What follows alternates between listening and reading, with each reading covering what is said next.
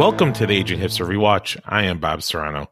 Today, we are revisiting one of Jackie Chan's all-time classic movies, where we ask, can drinking be the foundation of a martial arts style? This week, we watched The Legend of Drunken Master. First up is co-host Toby Crines. How are you doing today? Bob, I can answer that question. Can drinking be the foundation of a martial arts style? I can answer it unequivocally. The answer is yes. Yes. And you were so, how should I say? Well, we all got confused, and you ended up watching the original Drunken Master first, and then the Legend of Drunken Master second. And I'm glad I did, because I feel like if I hadn't done that, I would have missed a lot of the jokes in the second one. Right, exactly. Because there's so much there. Like, yeah, there's a bunch of jokes about like the flute player and like all the different, like the eight immortals, which is part of the Taoist like drunken boxing philosophy and stuff that they really don't get into in the second one, that they really get into with like Beggar So, and like during his whole training out there.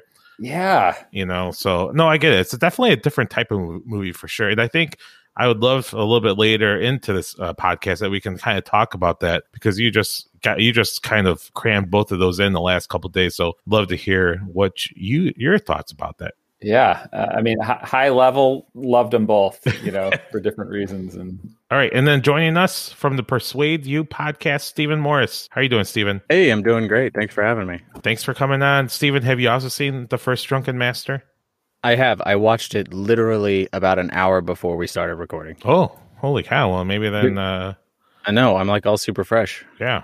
This pretty much sums up the first one. That's called hungry dog eats shit. Huh? Damn you. And that's like just right up Toby's alley in terms of comedy. I was like, he got him again. Oh. The jokes were definitely right on par with that. Right. What was that first? I watched only about like half of it. What was that one joke where they're fighting and his friend? So it was in the beginning. I think it was his cousin actually. The woman fight, and he like tries to. I don't know if you have the soundboard, but here's so like it's his cousin or whatever fights, and then he talks about how the fight went. Here's a clip from that first fight with his cousin or whatever. Wow, the old bitch is tough. That's right. And that's his aunt. Yeah, and he keeps on calling his aunt a bitch. And his friends are like, "I'm going to." What I thought was funny was his friends were talking about. I was like, "Oh, I can't wait to do that to your sister." Well, here's another clip from there. I was talking about the chick. Oh, what a body! And just look at that skin. She's sexy. Classy. I think there's some of these movies. Usually, I really like subtitles only. I don't really like dubbing. But I have to say, for some of these movies, you just have to go with the dub. It's so good. Yeah. We were talking, was it the last one we did where the subtitles were slightly different from the dubbing, and it was really interesting to watch it that way too. Oh man, that's awesome!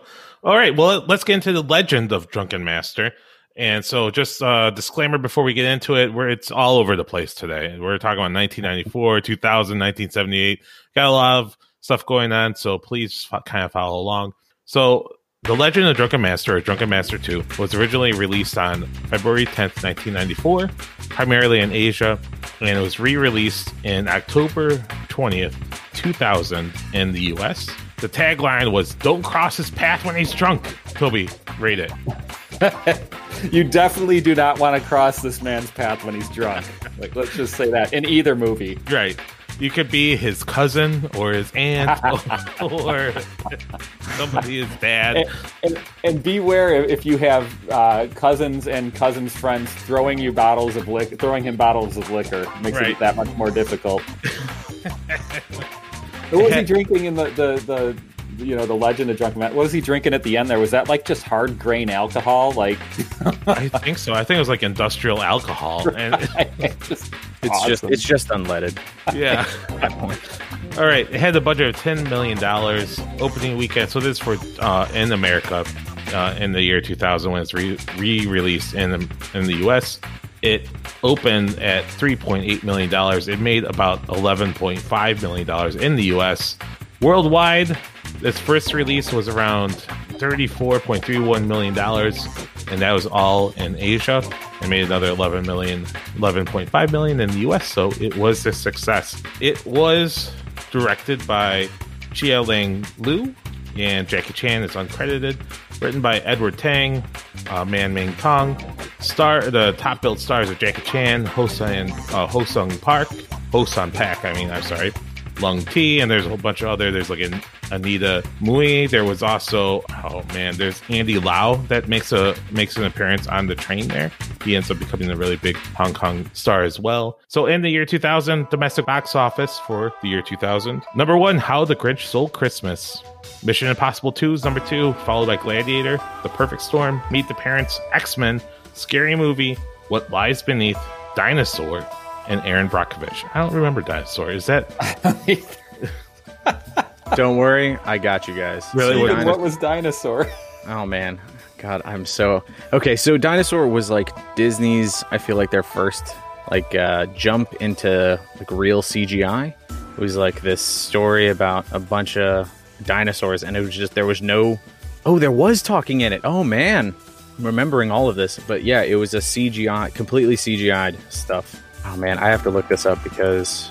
Dude, they advertised it so heavily. It was in everything from like McDonald's to like it was everywhere. And I know like this is 2000, but like before this, Disney was doing like hand drawn stuff. You have also they would later, and I'm not sure if they had acquired Pixar by this time, but all of that, like, you know, you had the Lion King we were talking about with 1994, but like imagine like that, but like completely CGI to be real-ish looking. The downside to Dinosaur, it hasn't aged very well because the CGI looks terrible, but also all the dinosaurs should have feathers. So is that the current logic on dinosaurs? Oh yeah. They all, most of them had feathers. Yeah. Wow. Especially like the raptors and stuff. Yeah. Really? Yep. Yeah. We're learning a whole bunch of stuff today. Unfortunately, I just watched a new episode of Dinosaur Train. No feathers. Oh man, you should write NPR right now and just be like, I'm tired of this bullshit. Just feed me lies. You lie.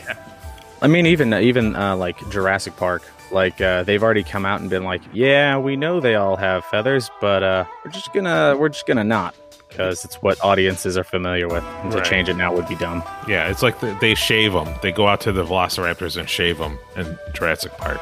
So. New scene. Yeah. The deleted.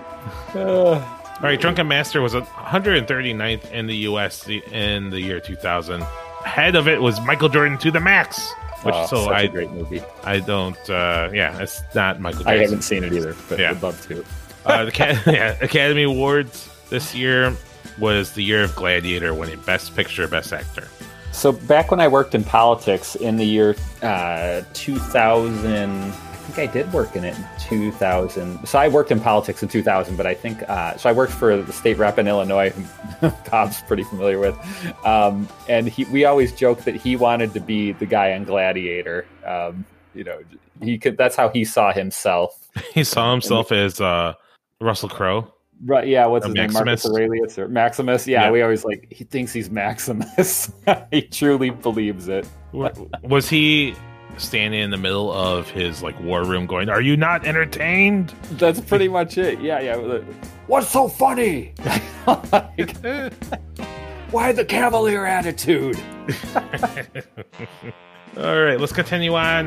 In 1994, which was the original release date in the U.S., the domestic box office was the number 1 was The Lion King, followed by Forrest Gump, True Lies, The Santa Claus, The Flintstones, Clear and Present Danger, Speed, The Mask, Mrs. Doubtfire, and Interview with the Vampire Chronicles. I wanted to also mention some songs from 1994. Buddy Holly by Weezer. Lisa Loeb's Stay. Remember that? We have Regulate by Warren G. Black Hole Sun, a bunch of Green Day songs from, was it Dookie, When I Come Around, Basket Case, etc. Come Out and Play by The Offspring, Madonna's Secret, maybe you remember that. I'll Make Love to You by Boyz II Men. I mean, this was just a great year for... I'll make love to you, but... Yeah. All across. I Swear by All For One. God, you're so good at this. Please sing me more. I Alone by Live. I Stay Away by Alice in Chains. I mean, this is a long list of great songs. Wild Night by John Mellencamp. You know, whatever your flavor is. We got Fantastic Voyage by Coolio. Whoa! Time out. Wait, did he lose the Cougar? Was he John Mellencamp now, or was it John Cougar Mellencamp? Oh. When did he lose it? That's a great question. You guys got me beat by age. Right. I have no idea. I'm going on knowledge, like useless trivia facts. Well, like I think he actually had a cougar with him, and then when he lost it, he had to drop it from his name. I'm trying to figure this out really quick for us. When did John Mellencamp, according to Google, this is why. When did John Cougar become Mellencamp? I don't know. This is going to take a lot of research to figure out. All right, carry on. Okay. All right. So the Legend of Drunken Master, according to Rotten Tomatoes, does pretty well. It has 83% on the certified critics meter and 88% from the audience score. The critics consensus is Jackie Chan sends up some amazing and entertaining fight sequences in The Legend of Drunken Master. Roger Ebert was not a fan of the Raid 1 or 2, but he loved the shit out of Drunken Master, especially The Legend of Drunken Master. He says it's quite simply amazing. It involves some of the most intricate, difficult, and joyfully executed action sequences I have ever seen. If you have any interest in seeing a Jackie Chan martial arts film, this is the one to see. So, Toby, what did you think?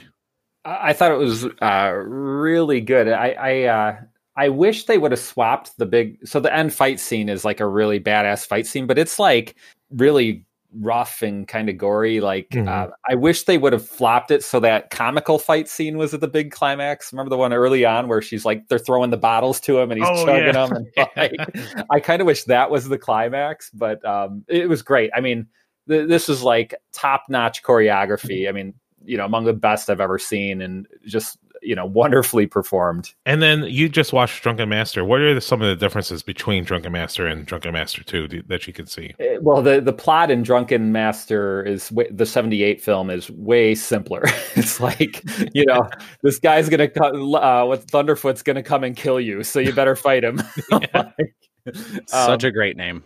And then he died. You know, the movie ends like 10 seconds after Thunderfoot dies, and it's like, great, you killed him, movie over. Whereas this one, there's, you know, some politic. The 1994 film was politics, and, you know, it took a little more brain power. But the choreography is wonderful in both, and there were comical, funny scenes in both. And what was it? His mother-in-law in the 94 film, that she's great. I mean, I wish she would have been in more at the end. You know? Oh, Anita Mui, I think is her last name. She's pretty fantastic in it. Unfortunately, she passed away very young at age 40. But what's funny is that, so during the filming of this, of Drunken Master 2, so Jackie Chan's actually 40 years old when this is being made, and he's supposed to be like this guy's son, which is kind of funny, but whatever. The guy playing his dad was 8 years older than him. Only he was 48, and like Anita Mui was like 31 or something. But I love their chemistry together. I thought they worked really well together. All right, Steven, how about you? I loved it. I think that this day and age, going back to watch the older one was man, it was hard. Not gonna lie. Going back, I love because like I'm a little younger, so like I grew up with Jackie Chan as in like he was in like the animated series, and then like Rush Hour 1, 2, 3, 7, 8, 9, all of them. And I loved going back and seeing him like in his prime. It was really cool. Can we rate those abs? Like, dude, Jesus. Yeah, they even like spat on those abs to get them listening in the the bar, God. right? Right. No, I loved it. I loved it all. It was great. The plot, and it needed some work, but you don't go to like a fighting movie for the plot. I don't think anyone is like, it was really good. So that the rising action, the climax, and the falling action is just so good. Well, in part of the plot, you know, that 78 film was just so slapstick. Like most of the plot, or like half the plot, was him trying to like trick his master into thinking he was working, and when he wasn't. You know? That really sings to a Cryings right there.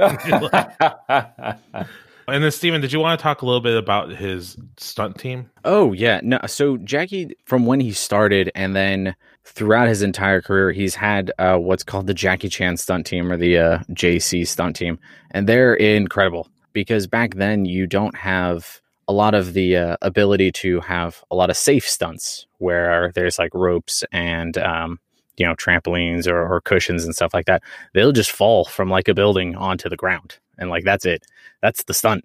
And Jackie does a lot of his own stunts. And it's one of those things that you really, really enjoy about his stuff, other than the fact that he's very funny. But his stunt team does a lot of the work. And there's a video that came out last year where he is going through and he's getting this award. And they just like completely surprise him by having his original stunt team that he hasn't seen in like 40 years come out and like jump in behind him. And it's rough watching old guys cry, especially Jackie Chan. I don't like watching him cry, but man, it was beautiful. And so that was really cool. He's got an ugly crying face, I imagine. I think as cute as his smile is. I try not to cry, but when I do, I just like hide in a bathroom because mine is way worse. Oh, it's worse because like, see, like you guys have hair, so like you can kind of hide some of it with, it's just like whatever. But like my whole face and head goes red. So because I'm bald. Yeah, I know. So it's like way worse. Speaking of bathrooms, I have 2 sound clips from the 78 film that involve bathrooms. Here's the first one. Okay. Now, killing a nobody like you would only hurt my reputation. So then crawl through my legs. Then go clean up toilets or something. And here's the second one. I think, oh, this is the flashback. So he gets beat by Thunderleg in the first one. And this is now the flashback to that scene. Killing a nobody like you are would only hurt my reputation. So then crawl through my legs. Then go clean up some toilets. It's so bad. Yeah. You know, I was thinking about the differences in between the stunts and the fights in between Drunken Master and Drunken Master 2. And I think you can definitely see how his stunt team is just so much more. I don't even know if he had the stunt team in the Drunken Master, but the choreography is so much better in Legend and Drunken Master. They're just more professional. You know, Jackie's younger in 78, so he's like, you know, he doesn't have 16 years of wear and tear on his body, so he's just like flip-flopping all over this place. He is a physical specimen, you know, out there. But you can tell that he just has a better team that's working together on some of these really complex stunts. I kind of felt differently. So I felt like, you know, I agree that the 94 film, it seemed way more produced. Like the stunts felt way more produced. There were definitely scenes with ropes that were hidden and stuff. Yeah. But in the first one, there was only one scene I noticed where there might have been a rope. There had to be something, you know, pushing. He was like flat on his back and he stood up like flat as a board, and it was awesome and funny. Where there were a number of those things in the new one where like it was clear like he got, you know, someone got punched and they flew way back. But I really appreciate. It felt like there were more cuts. I didn't do like a scientific study, but it felt like the 78 film had way fewer cuts than the new one. And there was a point. Do you want to talk about that point you mentioned in the doc about how long it took to film that final scene? Ooh, this can be a teaser. Let's talk about that a little bit later. But now let's talk about the years that this was put out. 1994. We were in high school. I think we're sophomores at the time. Is that correct? Sounds right. So sophomore. Yeah. This is the year. This is the pivotal year when Toby makes varsity basketball as a sophomore. Leaves all us behind in the JV team. Yeah. And I think this is also the year where we practiced for the basketball playoffs, and our coach, our respected Coach Dodd, decided he's like, I'm going to be on the scout team, which I was on. Toby was on the other team.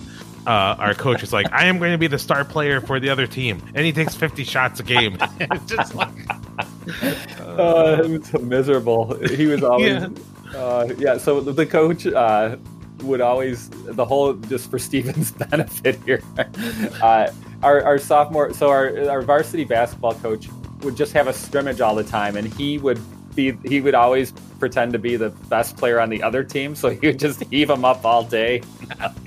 That was our basketball practice. That sounds like a quality coach you had there. Yeah. High quality. I'm trying to figure out how you're not pro. Yeah, well, and our team performed in line with that practice technique. I'm surprised there wasn't a movie made about him, like Coach Carter or something. Just like Coach Doc. Like he's just like, I just scored 50 against my team. Just rubbing it in. Yeah. Oh, we suck. Steven, where were you in 1994? I was 4. You're old. Yeah, so maybe not practicing. So probably at home. I don't know, whatever 4-year-olds do. Not much. There's some TV shows that were out in 1994 for Steven. There was the Magic School Bus. Did you ever watch that? I love the Magic School Bus. The new one came out on Netflix. Also good.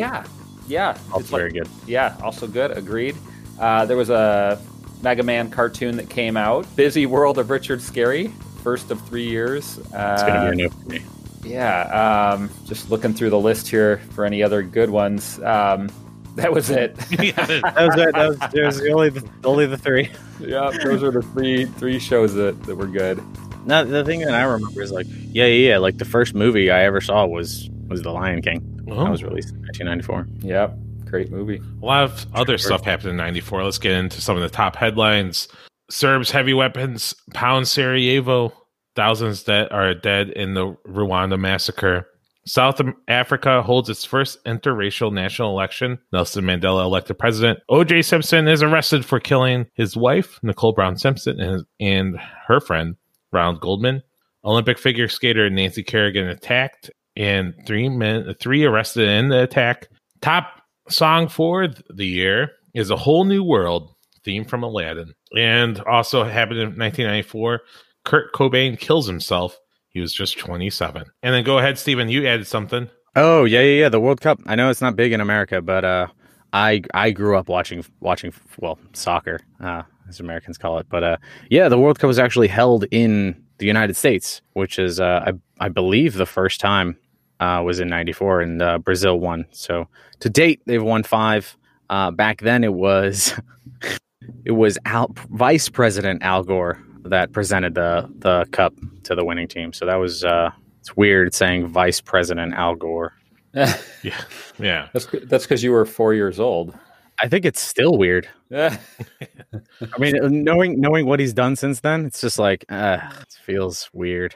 And I remember the World Cup because I actually went to a couple of the games, at least one game in Chicago at Soldier Field. Wow. And it was a lot of fun. It was like a Romania versus somebody else game. It wasn't like one of the top games. I remember watching it on TV. Was it Tony Mottola? Who was the goalie? Yeah, Mottola, the guy with the mullet. Yeah, I loved that. Oh, Tony Miola. Yeah. And so mullets. Oh, yes, and that was a great team too. I would also, not that I like to plug other podcasts, but for this, I would Roger Bennett, who does Men in Blazers, put out a really fascinating podcast about. It's about the next World Cup team with a bunch of these guys from it. And it is, oh my God, I can't remember it, but you should look it up because it is, I think it's called American Fiasco. And it's an amazing kind of just like podcast series about how the entire U.S. team like kind of took off this World Cup. And then they just like totally flamed out. So yeah. Sorry, go ahead, Steven. Oh, sorry.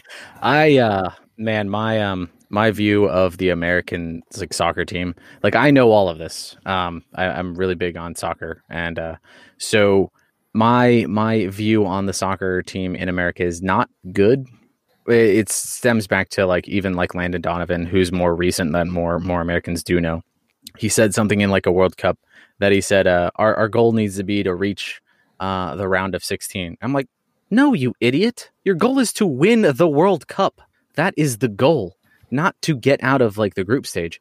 And that was the thing back in the 90s as well. They had like the quote, the dream team for American soccer. They had such great players.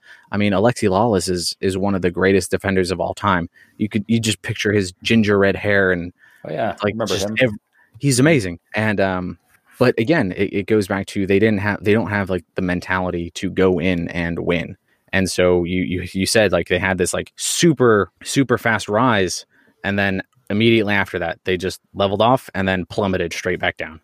And it's really sad when you look back and think on it, because, you know, what could have been. Could have been great. I'm still a fan of the U.S. national men's national team, for better or for worse.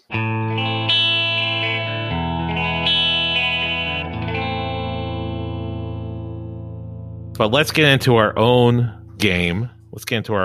Toby. Are you ready to play some hashtag in or hashtag out? Yes. Yeah. This is $25,000 pyramid. All right. It's for our first game. This has to do with Friends of the Year 2000. I found this on infoplease.com. Toby and Steven, it is up to you to say if you are hashtag in or hashtag out. All right. Are you guys ready? Yep, and I have some audio clips to play in the midst, which I made some show notes, Bob. So you'll yes, see I know. those. I saw that. So, all right. God, I can't wait. Okay. I didn't even read these, so okay. I'm excited. Okay, first one. Let's start off with Toby. Reality TV. The new television genre plummeted to its lowest point with Who Wants to Marry a Millionaire? Fox presents the most outrageous pageant ever. 50 women will compete to marry a mystery multimillionaire. She won't meet him till they say, I do. A 2-hour event ending in a legal marriage on TV. Who Wants to Marry a Multimillionaire? Tuesday at 8 on Fox. That's real? That's real. It was big. It was a big thing. Sounds like something you'd see on The Simpsons. And it ended up being like a total, so that it was a huge ratings success, but like the man ended up like being just a horrible abuser, and like did not end pretty. No. Oh, okay. So with all that, but they went to its highest point with Survivor that year in 2000. Mm-hmm. So whether it was people eating rats or marrying them, millions of Americans tuned in to find out what was going to happen next. Toby, were you hashtag in or hashtag out? I watched Joe Millionaire, which was an amazing show. Right. Yeah. So Joe Millionaire, I loved. The rest of this is pure shit. The whole genre. Steven, now it's your time. Hashtag in or hashtag out. MP3s. 2000. Oh wait, Bob. Before we get there, yeah. I think like you and Steven need to weigh in on whether I'm right or wrong on my assessment here. Well. It depends on how you're looking at stuff. I think if you are like a reasonable human being, you'd of course be hashtag out. But if you're not reasonable and you want to benefit from like riding off their waves or whatever, like drafting off them, then I'm hashtag in. And as someone who has been podcasting about Love is Blind, I'm hashtag in all the way. Yeah. Thank you. I don't care what it takes. I will watch whatever it takes. Actually, I could barely get through the last half of that. It's like 10 episodes, and they say the same exact thing like through 8 of them. Yeah. And I was just like, at the end, I'm just like fast forwarding through the whole thing. All right, Steven, what do you think? Oh man, I've never been a fan of reality TV because it's like quote reality, but it's all scripted. Nothing of that is like reality. It's all scripted. It's like, if you're gonna do reality, man, I want to see somebody filming at Lowe's while an employee goes to the bathroom for 20 minutes. Like that's the reality TV that I want. I don't want this. I don't think you really want that at all. And then 1994, Bob has just sent over a message, and he says, "What is reality, really, man?" I think you mailed me a letter that year when they said that. Yeah, exactly. All right, let's get into the next one. Hashtag in or hashtag out. MP3s. Yeah, 2000 was the year that digital music broke. Personal computers became personal jukeboxes, and music sharing networks like Napster and Nutella became the best place to hang out and hear music. Go ahead and play your PSA. Sure. Fat boy, what the hell do you think you're doing, man? Holy crap! Do you know who you are? You're freaking Lars Ulrich from Metallica. I love everything you do. Well, except for that bad show you hosted. You know what? Maybe I wouldn't have to whore myself out if you kids didn't steal my music. Whoa. We're not stealing, okay? We're just sharing with each other, So it's like if I take this soda can right here, take a sip out of it. Oh, my God. I'm sharing my soda with Lars Ulrich. And you know what? I'm just sharing 10 years of groupies with you, frat boy. I'm starting to like this whole sharing thing. Hey, boys! Hey,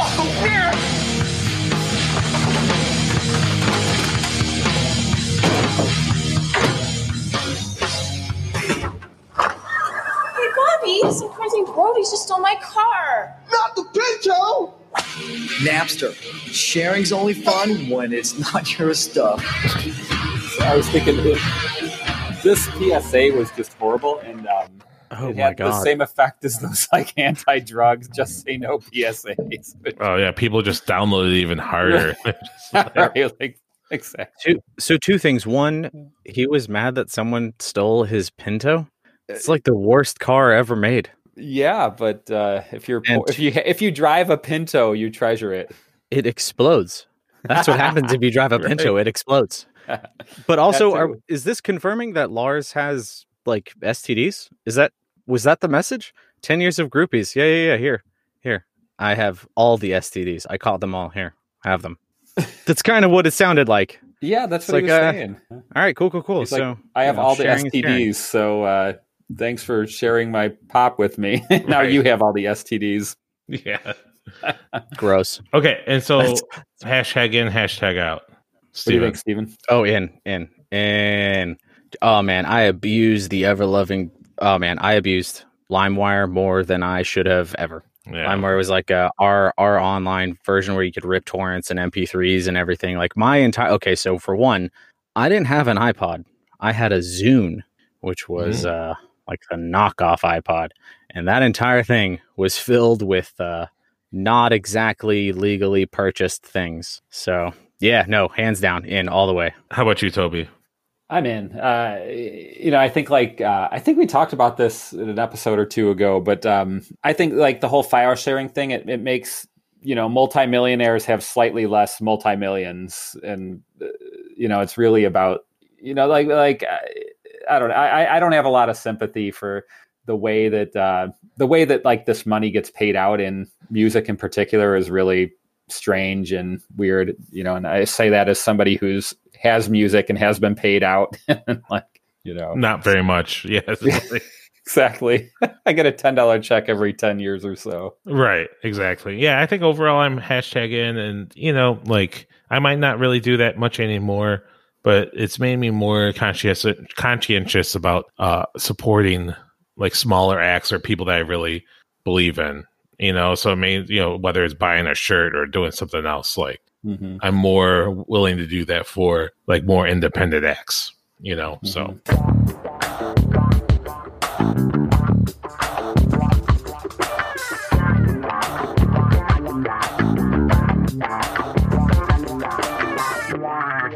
All right, so let's get into the plot of this movie that we're supposed to be talking about. The plot of The Legend of Drunken Master. A young martial artist is caught between respecting his pacifist father's wishes or stopping a group of disrespectful foreigners from stealing precious artifacts. So we've just gotten done watching The Raid, whose action style is a little bit more realistic, I guess you could say. How would you describe the style to someone who's not familiar with the Hong Kong movies like of Jackie Chan? So I think like...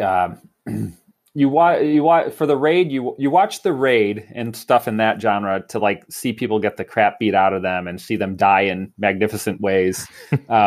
You watch Jackie Chan movies to see this a different type of artwork and filmmaking that's more about like how fantastically the human body can bend and like using the strength of one's core muscles, like bend and flip and twist and jab. And they're both, The Raid I feel like is more about the filmmaking, whereas the Jackie Chan movies are more about the kung fu. Mm-hmm. And so what's interesting about Jackie Chan, so he was schooled in a very specific type of style. So basically his family moved to Australia when he was a little kid. His dad was a cook.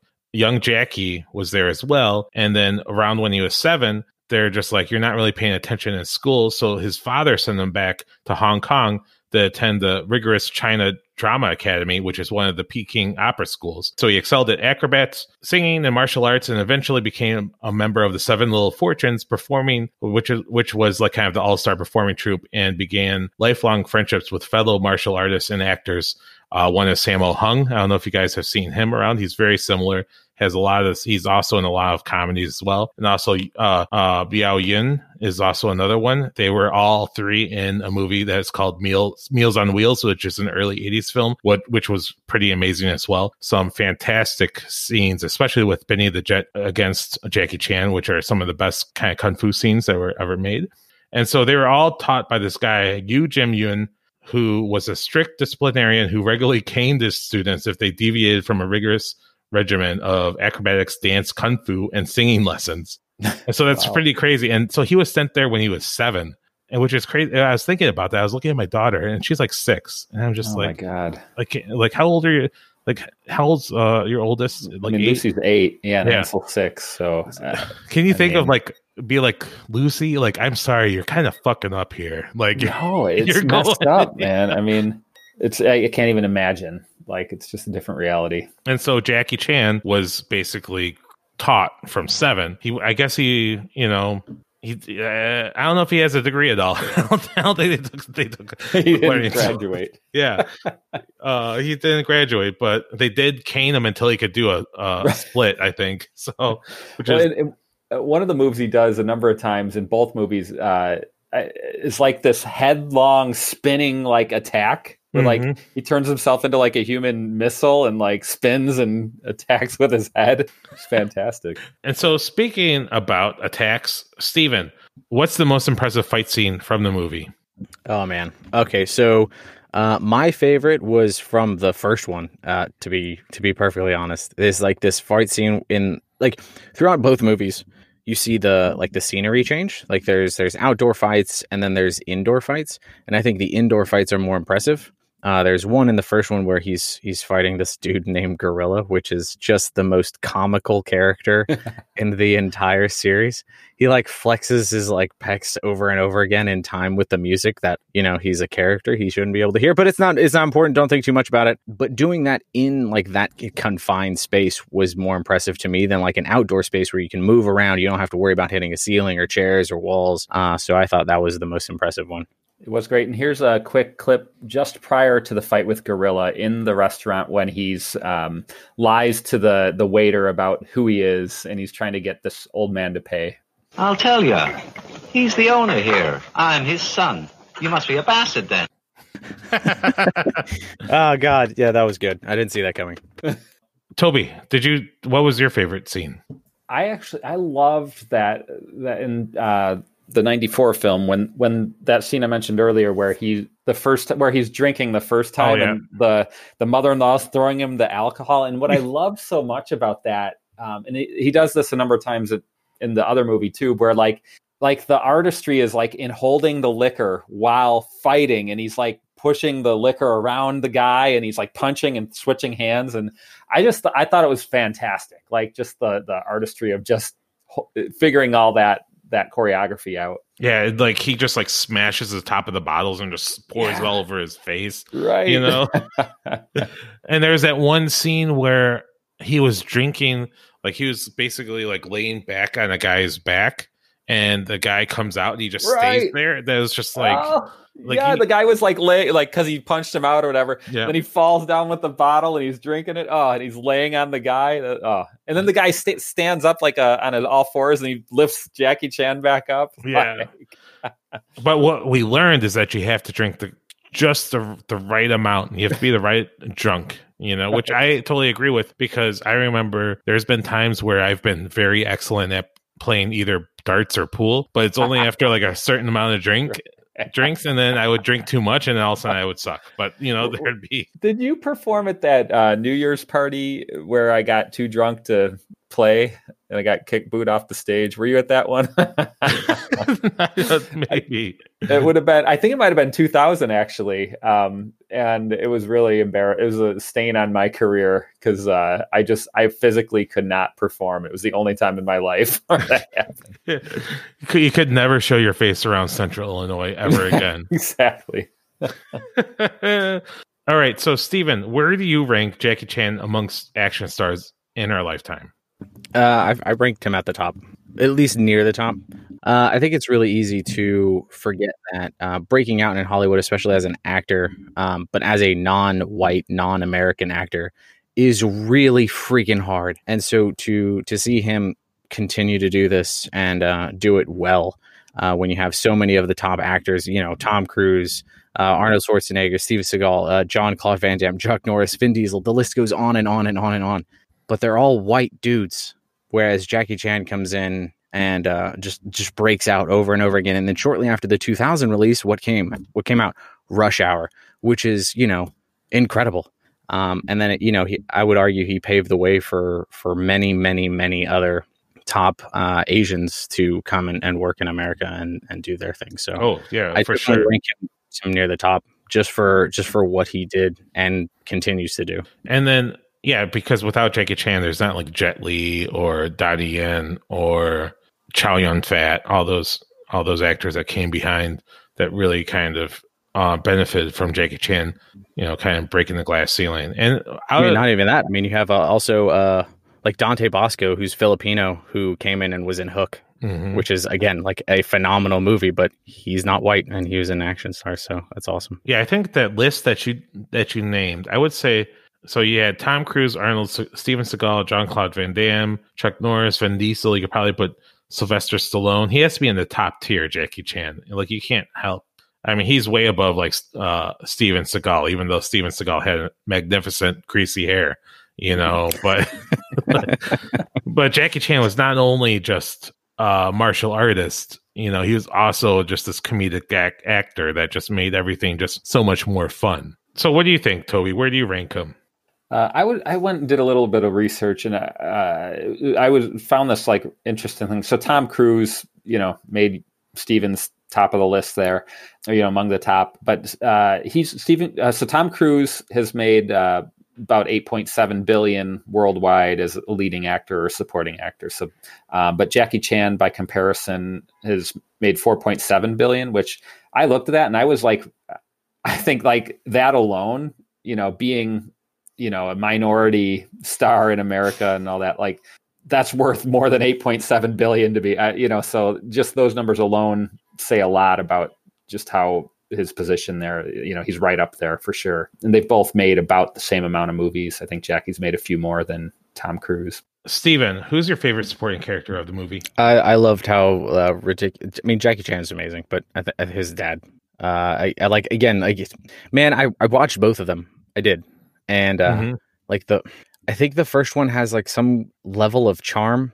Maybe that's might not be the wrong word or right word, but like I know Toby was talking about it, and we have all these great sound clips, and I think there's something about the first movie. His dad is so ridiculous, but not only his dad, like the villains are also ridiculous. It's really hard to choose like who's my favorite because like you can so obviously tell. It's like the greasers in in Kane movies. They're just like so obviously, but like in The Drunken Master, you have the guys are like they have their shirts open and they're all unbuttoned. And then you like flash over to the good guys and they have buttoned up shirts and they're not showing their white t-shirts underneath. It's like, all right, guys, we get it. We know who the bad guys are, but thanks for like laying it out there for us. And if there was any question, here's a clip from one of the bad guys says this. I think this was Thunderfoot saying it to Jackie Chan. From your gung fu, your dad is useless, and I wouldn't hire him to wipe my ass. See, it's bad guy. It's so good. The trash talk, it's just top notch.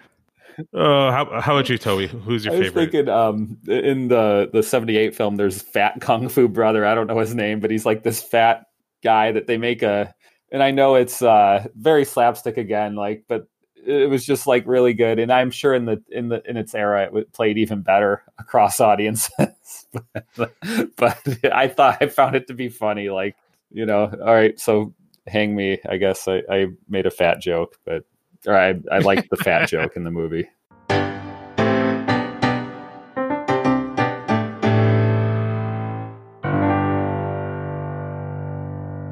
All right, let's get into some trivia time. Jackie Chan says that the final 7-minute fight at the end of The Legend of Drunken Master took nearly 4 months to shoot. So he indicated that one day's filming typically produces 3 seconds of usable film, which is pretty crazy. It's insane. If you think about that.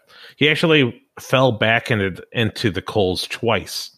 The first time he thought he didn't do it quite well enough, and then he did it again because he's Jackie Chan. Dedication. And that was in the outtakes too. I don't know if did you both see that? Yeah, the outtakes for Jackie Chan movies are always worth watching. It's just like him doing something and then him going to the hospital pretty much. Like again and again. So like, and this one, there was a lot of fire in this second movie, and so a lot of the outtakes were them spraying him with fire retardant. Exactly. That's how they all are. That's just so funny. It's just him falling, and then the next step's like him on a stretcher, and they're just like. Well, no wonder it takes 6 months. He's always getting hurt. So the Drunken Boxing style does exist in real life. It does originate from China. In Chinese, it is called Zuquan. Sometimes I can't pronounce it. Well, who am I kidding? But unlike the movie, it is dangerous to perform the art while drunk because serious injuries can occur. So just a warning out there, Toby. Don't fight while drunk is the lesson. Yeah. In both the movies, Jackie Chan is portraying Wang Fei-hung, who was a Chinese martial artist, physician, and folk hero. He lived until April 1925, and he has become the subject of numerous martial arts films and television series, including the Once Upon a Time in China series with Jet Li. And funnily enough, Jet Li is not as funny as Jackie Chan, and his Wang Fei-hung is a little bit more straight-laced and less drunken. So, oh well. I totally believe that. Yeah. I know. So one of the best things I love about the style of kung fu movies are the names, right? You everything has a name. Every style has like, this is tiger style, this is dragon, blah blah blah. And so in Drunken Boxing, they have some of those as well. They have Down the Hatch. They have like the flute player and all that kind of stuff. So if there was so here's my question: if there was a drunken boxing move named after one of your drunk escapades, what would it be? Like, would it be call her too much? It would be for me. I have a clear answer, Bob. It's called Who's the Olympic Champion? What is this? I need some backstory, and I need it now. Yeah. So back, you might not remember 1994 because you were 4 years old. However, there was a woman or girl named Carrie Strug who won the vaulting championship, and she won it with like a broken leg or something, and she was like she was a celebrity because of that. But she did, like, at the end, she did the when you finish the vault, you do this silly, like, put your hands in the air and make like a V with your hands. And at one point, and probably around 1994, Bob, I thought you were there, but maybe not. We were in my old barn, and we were drinking some strawberry schnapps, and I started saying something along the lines of like, "Who's the Olympic champion?" And I would do the Carrie Strug. But it's a sweet martial arts pose. Was that the girl that broke her ankle? Yeah, and She did the vault off the pommel horse. Yeah. So Toby took a moment of bravery and perseverance, and he totally mocked it in a barn in Northern Illinois with some stolen schnapps. But you gotta admit, it'd be a sweet kung fu move. Nothing is more manly than making fun of a girl while you're drinking schnapps. Right, exactly. All right, Steven, what's your move? Probably the sleepy drunk. Oh, that'd be good. You just like sleep, and he doesn't realize what you're doing, and like, I don't know. Look, nobody expects it. I just lay down. They're like, "Oh, is he asleep?" No, I'm not asleep. And then I just and then I go back to sleep. See, it's very sneaky. What about you, Bob? You have a rich history of drunken escapades. Oh, I know. So luckily, I blacked out during most of those. So I mean, just like, thank the Lord. Yeah, exactly. Let's see. It'd be like close talker. Like I just I sling my like arm over their head, and I just like start talking to them, and I at the same time I'm like squeezing their head, and they're like, I'm just like, oh, I love you so much, you're such my good friend, and just like that's no, your beard, it tickles. I don't like it. It's so scratchy. Yeah, exactly. You go from down the hatch. Oh, time to close talk. Oh, now it's to you're my best friend, bro. Like, I gotta have a whole bunch of them. All right, let's kind of start wrapping up a little bit. I was looking, and The Legend of Drunken Master made a couple top lists. Do you guys agree that this is Jackie Chan's finest moment in film?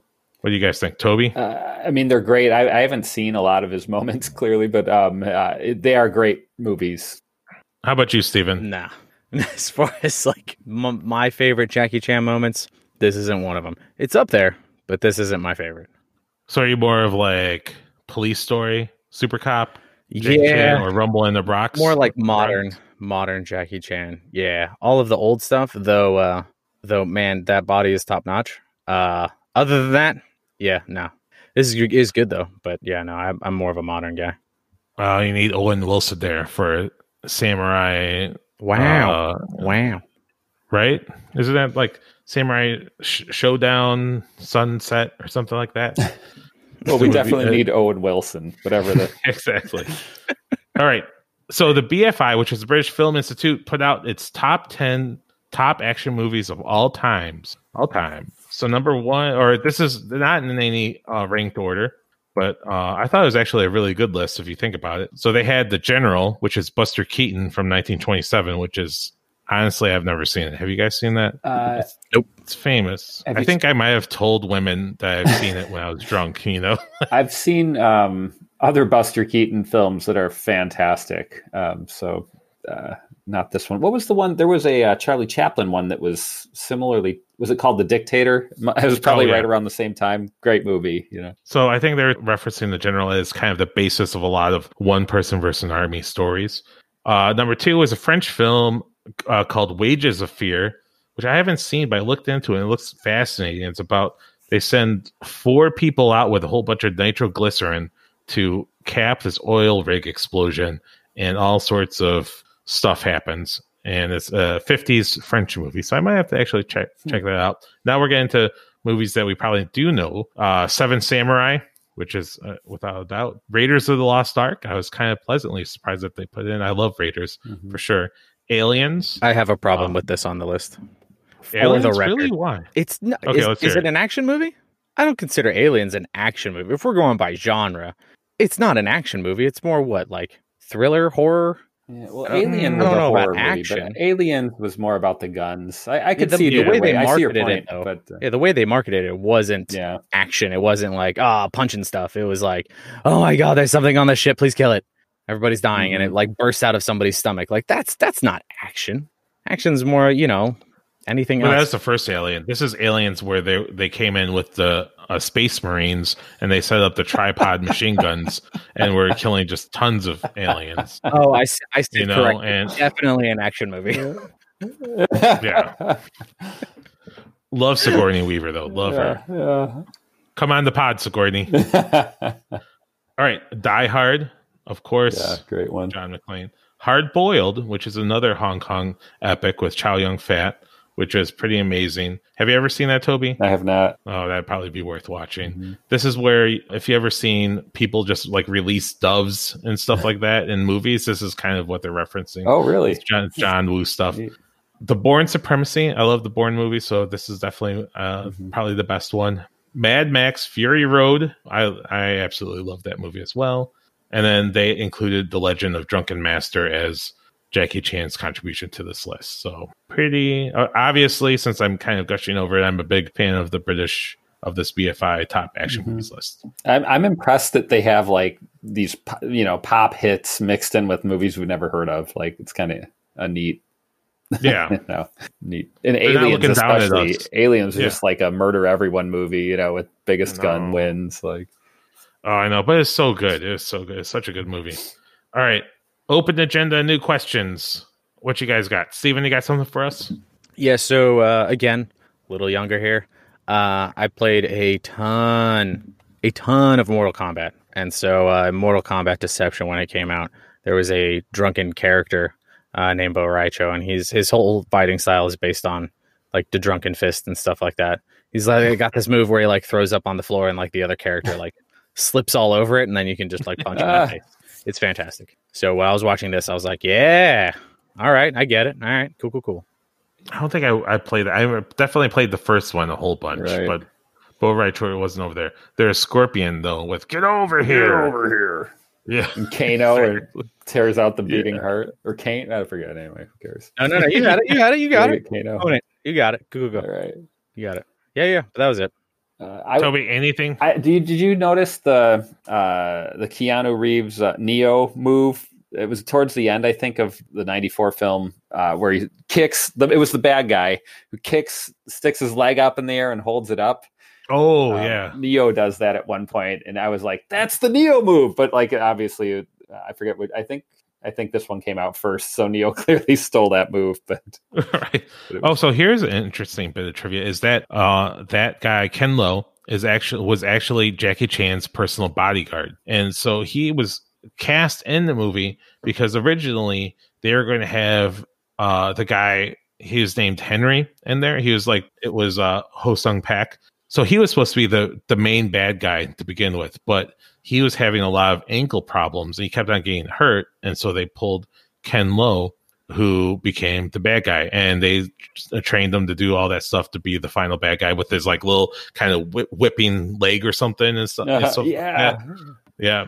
So is that the name of the move? Please tell me that's the name of the move. The whip leg. It has to be. I hope to God it is. You know what? From now on, it's been retconned. There we go. Yeah, exactly. All right. One thing I liked about the leg, the whipping leg, was in the 78 movie. There was the guy, Thunderleg did a thing with his hand that was really like similar. So we could call back to that.